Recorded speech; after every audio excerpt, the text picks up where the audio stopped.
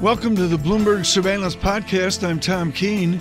Daily, we bring you insight from the best in economics, finance, investment, and international relations. Find Bloomberg Surveillance on Apple Podcasts, SoundCloud, Bloomberg.com, and of course, on the Bloomberg. Joining us now, Tony Dwyer, Canaccord Genuity equity strategist. He joins us on a phone. Tony, great to hear from you, sir. Are you more preoccupied with what's going right or what could go wrong? So, John, back in 2009, I remember I was sitting at an industrial company conference, and they were going through multiple slides of what their contingency plans were. This was in the summer of 2009, so the market was up 50%, but you were still kind of in the grip of the great financial crisis. And people were looking at each other saying, how can the market be up so much? So at this conference, this company's talking about their contingency plans on what could go wrong.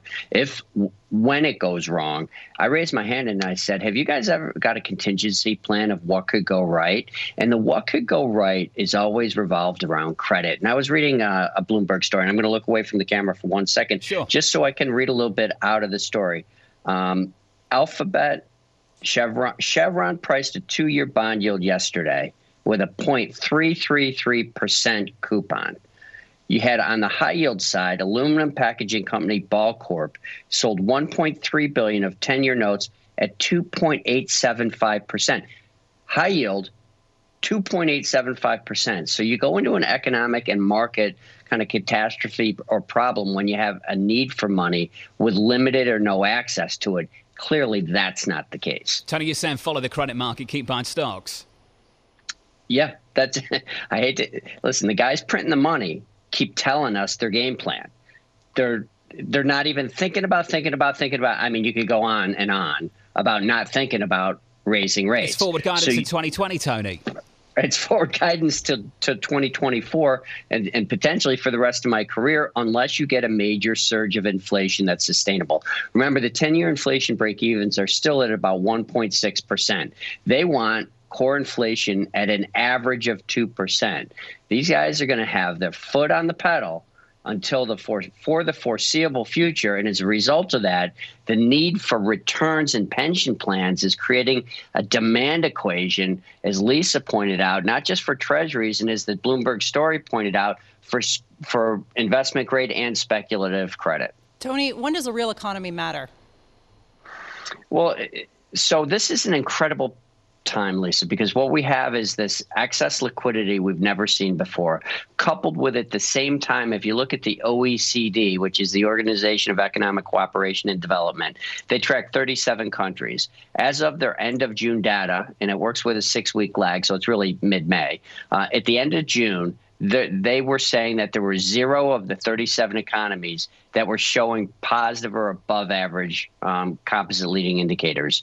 That pivoted to 90% month to month. So we have an economy that has largely been in collapse that is just beginning to pivot higher. Whenever that's happened in the past, you've had a sustained economic recovery.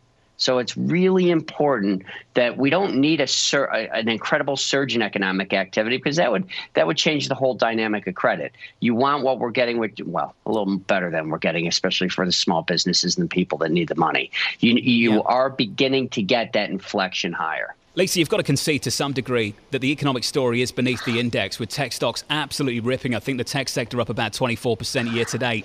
The KBW Bank Index is still down around about 30%. That's not because the economy is doing well. It's because it isn't. Yeah, there is discretion, certainly, that is beneath the surface of some of these indexes.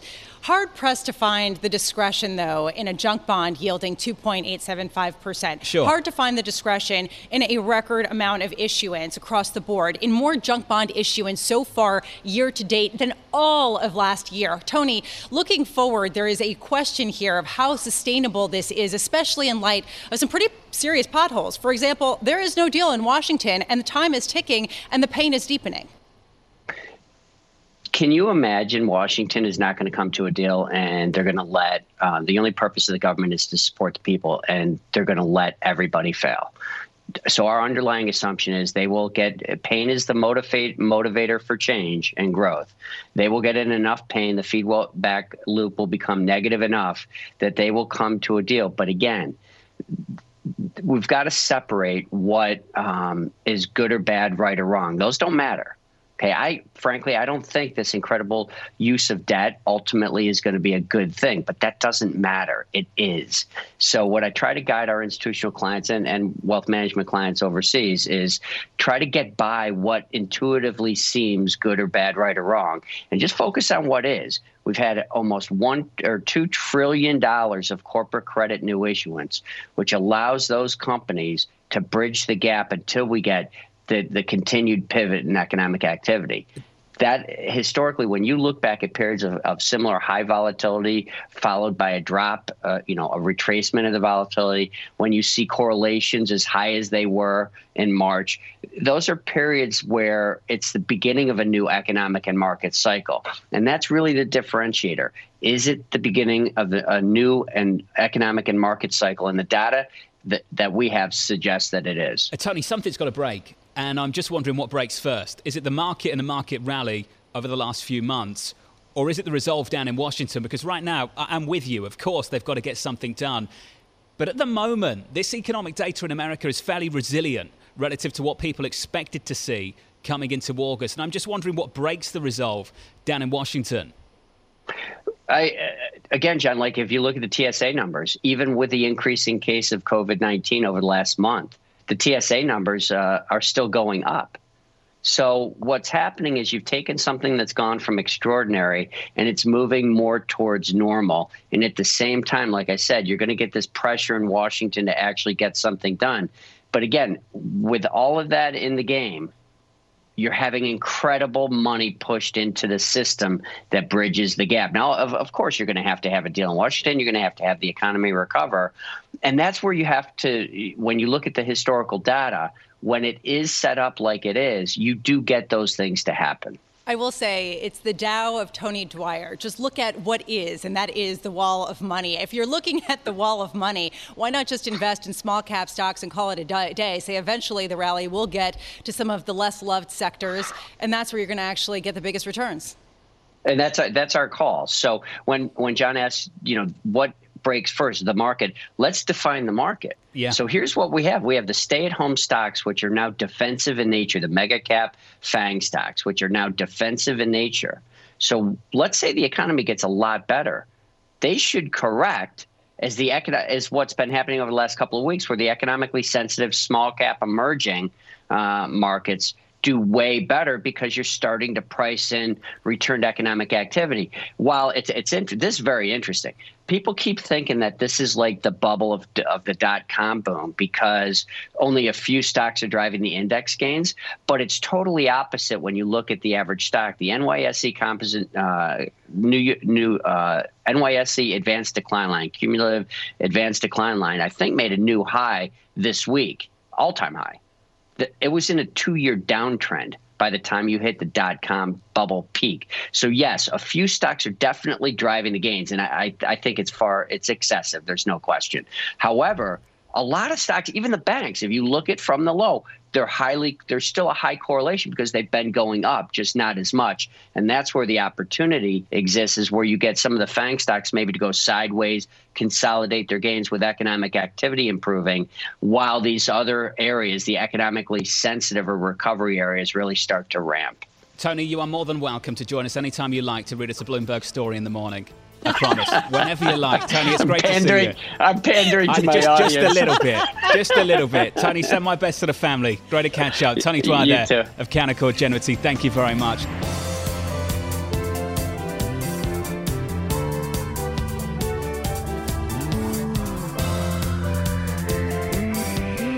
Joining us now is the wonderful Lisa Hornby, Schroeder Investments US Fixed Income Portfolio Manager. Lisa Hornby, fantastic to catch up with you. Policy has been the big issue this year in 2020. I could have told you every single data point, and many people still would have got the market call wrong. What's the policy focus for you right now, Lisa? I mean, it's clearly an extension of these benefits. I think the points you both were making, or you three were making right before I came on, were right. Will the central government get it together and continue these unemployment benefits? I mean, right now the economy is surviving on stimulus. You think about some of the packages that are going to that are going to be rolling off, potentially the unemployment benefits, the question as to whether or not state and local governments get relief. I mean, these are some of the big economic questions we're asking ourselves. State and local governments employ 18 million people. Small businesses, right? They employ 60 million people. Surveys there are showing that optimism and hiring plans are well below where they were pre-pandemic. These are the kind of questions that we're asking. Are we going to see some kind of fiscal relief package that continues what we've seen before, that potentially even expands on it? From a fixed income investor's standpoint, do you bet on the Fed put, just the idea that no matter what, there is going to be a pinning of Treasury yields roughly where they are, regardless of policy? Or do you really look to some sort of resurgence in inflation and some sort of economic data to sort of get your guidelines? To an extent, there's a Fed put. So we first and foremost look at valuations when we're evaluating markets, when we're evaluating credit. And valuations today tell us they're more or less median level. So things are not expensive, things are not cheap. But what keeps us engaged in the markets, despite them being just fair value, is the fact that we do have this tremendous liquidity environment. So the Fed keeps us perhaps more engaged in fixed income because we do think there is some degree of a backstop, but we will continue to become much more cautious if we start to see spreads really ratchet in here, because there is still a tremendous dislocation between where markets are trading today and what the underlying economy tells us. And this is not something that we think will be gone in just a couple of months' time. There are going to be sustaining pressures on certain points of the economy for a long time to come. There's a question about the intelligence of buying treasuries as an investment right now, given the negative real yields. Where are you on that? I mean, do you see treasuries as truly acting as a hedge against equity volatility going forward?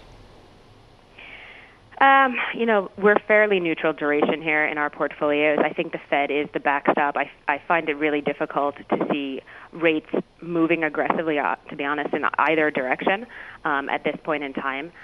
I think we're kind of in a range, and, yes, I think that you want to have some treasuries in your portfolio if we do have another risk-off event, but equally I think that we're going to see the government response very, very quickly, both on the Fed and the fiscal side, if we do have another major downturn in financial assets. I think they learned their lesson this time around. I mean, the magnitude and the briskness of the response was just incredible, and that's what stabilized markets in an actually very short period of time. Lisa Hornby, this market has taken down a tremendous amount of supply on both the sovereign and the credit side. Are you seeing any signs of fatigue whatsoever?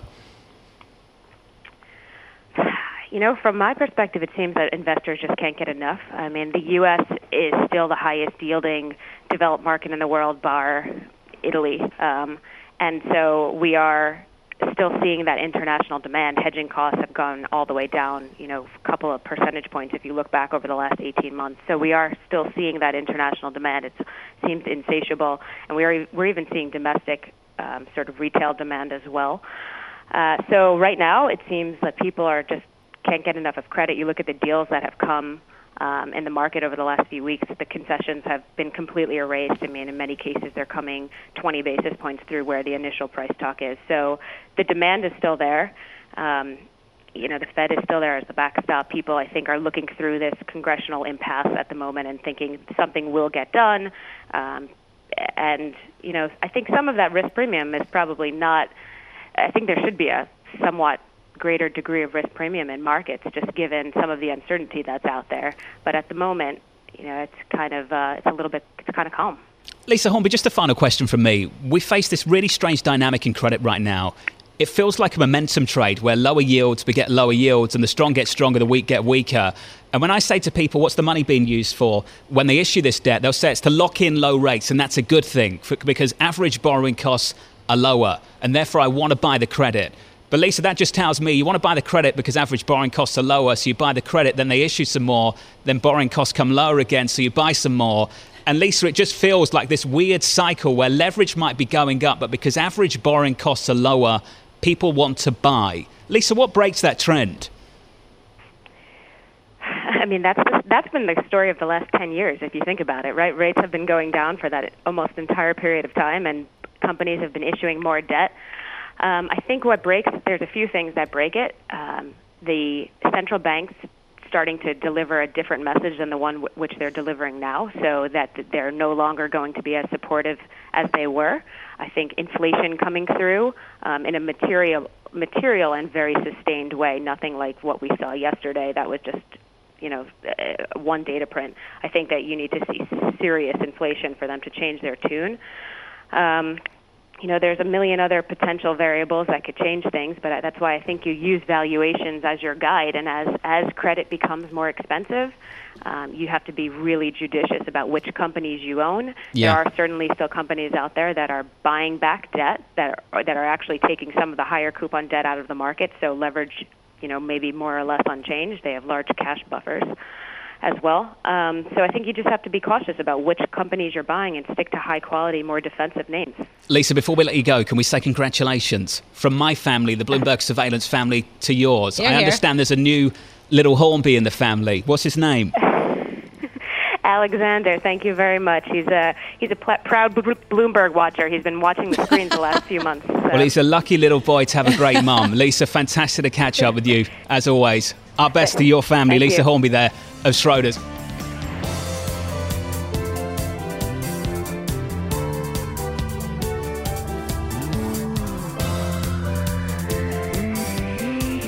A little bit later this week, there will be a conversation between the United States and China on the Phase 1 agreement. We understand that China would also like to bring in WeChat and TikTok into the chat as well. This is what the Wall Street Journal reported this morning. We reported it a little bit earlier on. Let me repeat it again for you. This from the Wall Street Journal a couple of hours ago. More than a dozen major US multinational companies raised concerns in a call with White House officials just yesterday about the potential broad scope and impact of Mr. Trump's executive order targeting WeChat, set to take effect in the next month. On that call, a range of companies, including Apple and the Walt Disney Company. Joining us now, a man who understands this issue better than most. It's Leland Miller of China Beige Book. Leland, great to catch up with you, sir. Let's start there.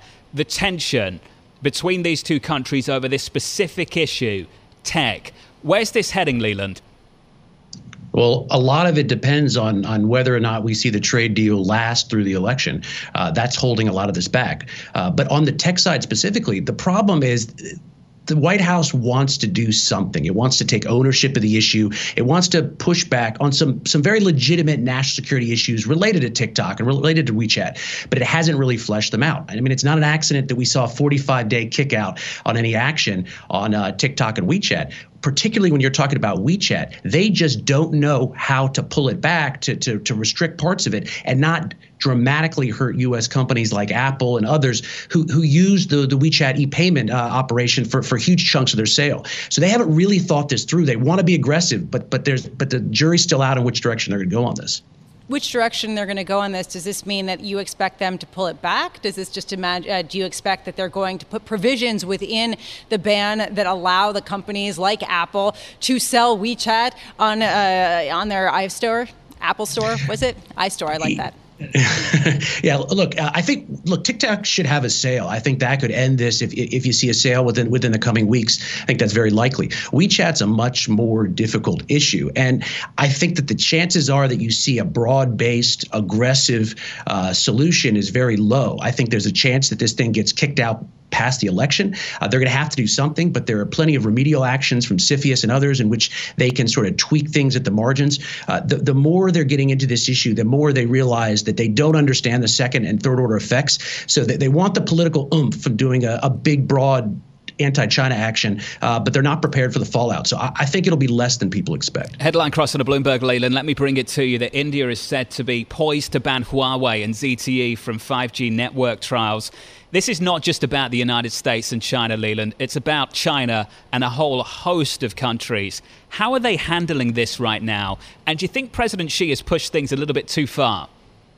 Yeah, I think that they're handling this about as poorly as you could possibly handle this issue. One of the mistakes people make is thinking that Huawei and ZTE are just another Chinese company or two.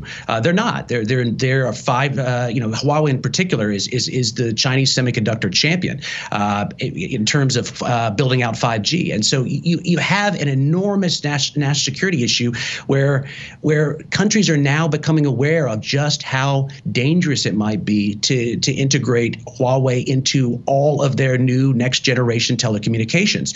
The U.S. has been pushing on this, but it wasn't until China really antagonized the entire universe during and in the aftermath of their COVID hit that countries are really taking notice on this. So, this is something in which Xi Jinping, I think, has overplayed his cards. This is just going in the wrong direction for China. It's a real problem because they're not going to be able to pull this back if Huawei gets cut off. The narrative over the past few months has been that China will recover faster than the rest of the world from the pandemic because they clamped down harder and they had the virus first. Is what you're saying that is not necessarily the case because they are facing these other pressures due to some of their international trade policies? Well, they may recover faster and first, but recovery no longer means what people think it used to mean. So if you're looking at month-on-month improvement, quarter-on-quarter improvement, we're seeing that in our data. You're seeing that in the PMIs. What you're not seeing is a return to normalcy. You're not seeing on-year growth. Our last data showed no on-year growth whatsoever. And quite frankly, that's not what the PMIs are showing either. People have decided they don't understand how to read the PMIs, which have no bearing on year-on-year trends. So I think you are seeing a recovery, partly because China was hit with COVID first, and so they're emerging fastest, but you're not seeing a real recovery. And then you've got all these geopolitical tensions and trade tensions and technology tensions that are adding on to this. So I would be very hesitant about declaring this a banner recovery story, even if they're doing better than most. I love the PMI shade. That's such a Bloomberg conversation. Leland, it's okay. I appreciate it. Leland Miller there of the China Beige Book. Thank you, sir. Thank you very much.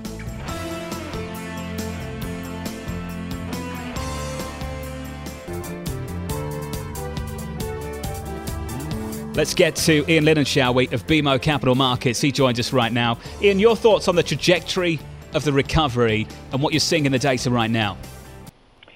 Well, when I take a look at the economic data, we see a pause in some of the improvement that we had been seeing, which is troubling. And the reason that it's so troubling is because we're entering this period where the market is not going to trust the economic data, not because of data collection issues, but rather because the recent spike in COVID-19 cases hasn't ultimately flowed through to the labor market. I think that the August non-farm payrolls report is going to be very telling. And to a large extent, the market's going to be in a holding pattern until then, at least in Treasury space. Obviously, we see what's going on with the equity market. They seem to be trading off of an entirely different set of facts and expectations as we have in rates at the moment. You know, it's important to bring up just the idea that there is this pessimism baked into the rates market, that yields are so low, not just because of a Fed put, but because people have very low expectations for the U.S. economy. There wasn't much of a market response to this better than expected unemployment report, but the 10-year yields did turn up. Price down, yields higher for, I believe, a fifth day. Ian, if we do see a better than expected trend in the data, how high could those yields go? Well, I think it's important to keep in context that yesterday we had the August refunding auction of new 10 years, and we get new 30 years today. So a bit of what's going on right now is an auction concession, so pricing in new supply. In the event that the data does turn and sentiment broadly improves, there's nothing to keep a move toward the 75 basis point level in 10s from occurring over the course of the next 6 to 8 weeks. We do have constructive seasonals for treasuries between now and the middle of Ian, that's September. a 7 basis point call over 2 months. We're basically there already, aren't we? I mean, we're not going to 1% in the next 2 months. I agree with you on what you're saying, Kira. I understand what you're trying to say. I don't necessarily agree with the call. But we're slap bang in the middle of the range of the last 2 or 3 months. 50 basis point, the low end of the range, we saw that last week. The top end of the range, 90 basis points from the beginning of June.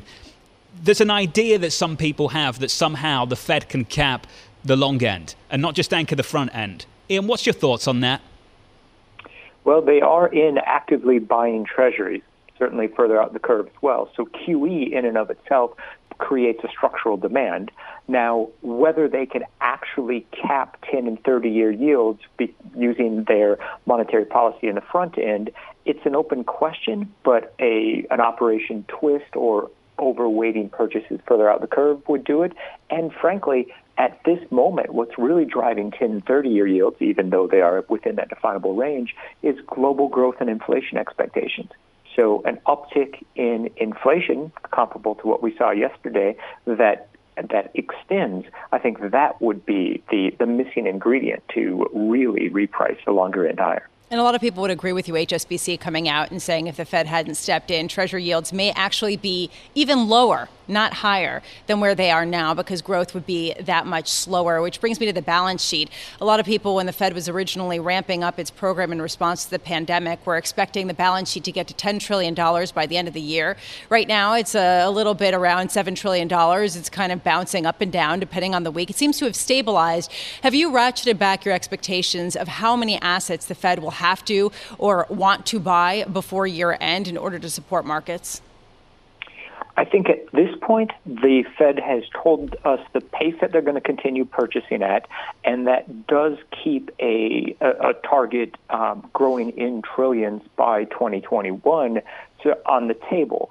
I don't think that what's playing out right now in the real economy is giving the Fed any confidence that they'll need to buy less.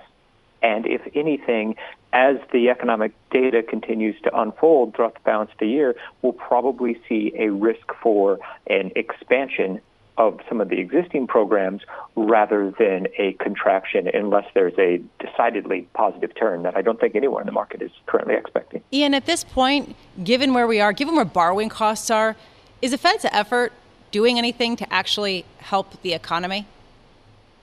Well, what the Fed is doing is they're trying to push investors further out the yield curve, further out the credit curve, and further through the capital structure, which is why we're seeing equities perform the way that they are at the moment. And ideally, that then provides an incentive for firms to continue to expand and hire back, or to expand and hire back some of the people that were laid off. Recall, we lost 25 million jobs. We've only gained back 35% of that. So there's still a lot of work left to go. And the Fed has made it clear that they're okay risking bubbles at this point, given that the reality is that they need to reemploy the labor force. Ian, great to catch up. As always, stay in touch, won't you? Ian Linnan there of BMO Capital Markets.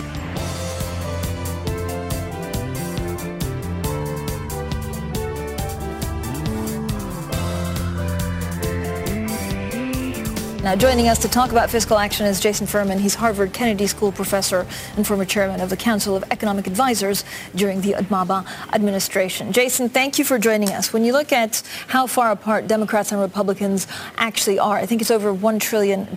Is it a bit like Europe? They're far apart. There's overtures. They get shot down. But at the end of the day, they'll find a deal in the 11th hour? Or is it different? Francine, it is past midnight already. One of these programs expired at the end of June. The other program expired at the end of July. And, the lead negotiator for one of the sides has now gone on vacation. So I am very worried about, when the two sides will come together. I assume at some point they will, but I think it could, is unlikely to happen this month. Jason, does it make a difference? So we understand that one of the biggest sticking points is actually aid to state and local governments. Does it make or how much of a difference does it make if we have something in August or if we have something in September? Is it going to scar the economy? Yeah, I think it makes a big difference. I think we're already doing irreversible, or not irreversible, but persistent harm to the economy. States and localities should have had this aid months and months ago before they set their budgets for this year. The school year has begun in many states in the United States, and they have enormous expenditures they need to make in order to make schools safe.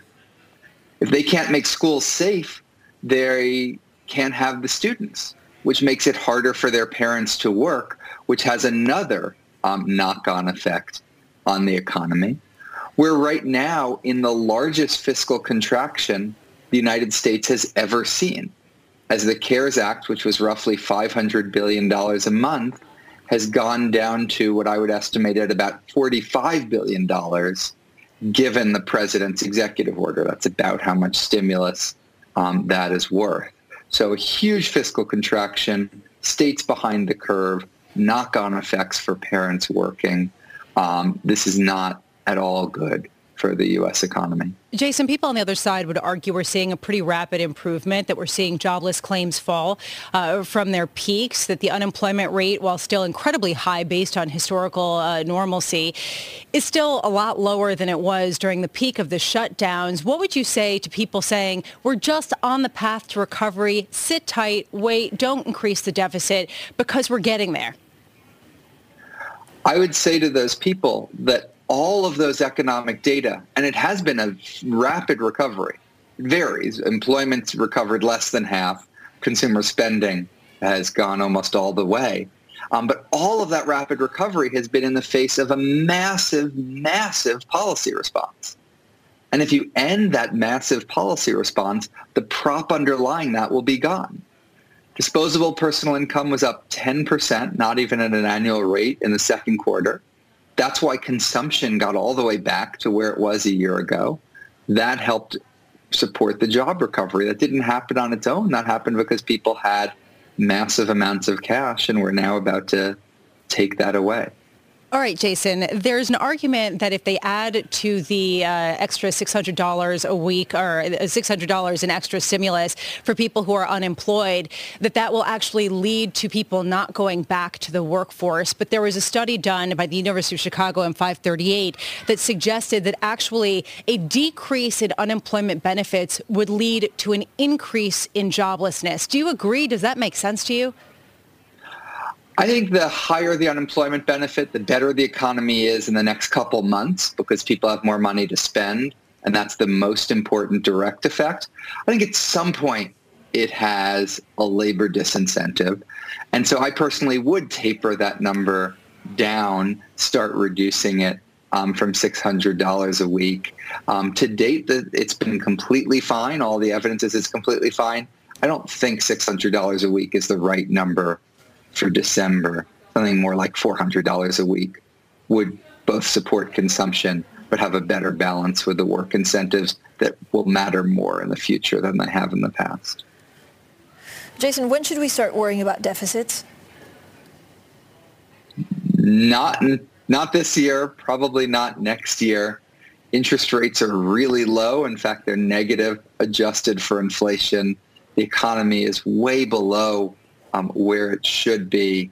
I just don't think that needs to be a concern for a while, unless, Francine, you're passing something permanent. If you want to do a new health reform that lasts forever, I think you should be paying for that. But if these are temporary measures, people want to lend money at a negative interest rate, we should be taking those loans and not worrying about them. And Jason, what you hinted at is as much as the money, the fight between Republicans and the Democrats is actually how about, the economy will fare in the months ahead. If we don't have a stimulus, what's your base case for what the U.S. economy will look like at the end of the year?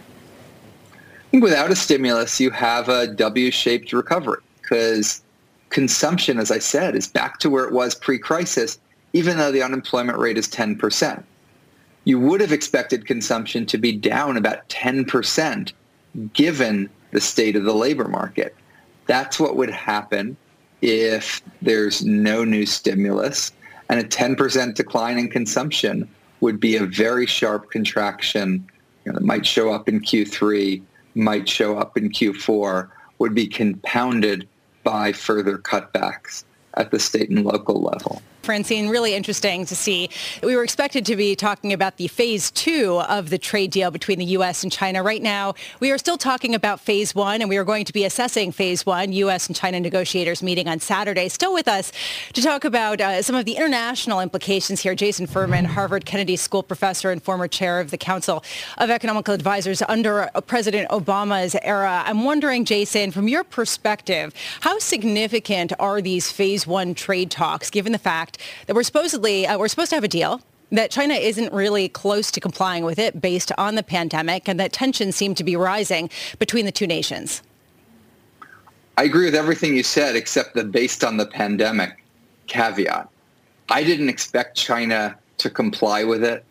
I didn't think it made sense even to negotiate this type of managed trade where they promise to buy certain things. The whole U.S. approach to China has failed because it's been entirely unilateral, ignored the WTO, hasn't worked with our allies, has focused on an illegitimate objective, which is these purchasing goals.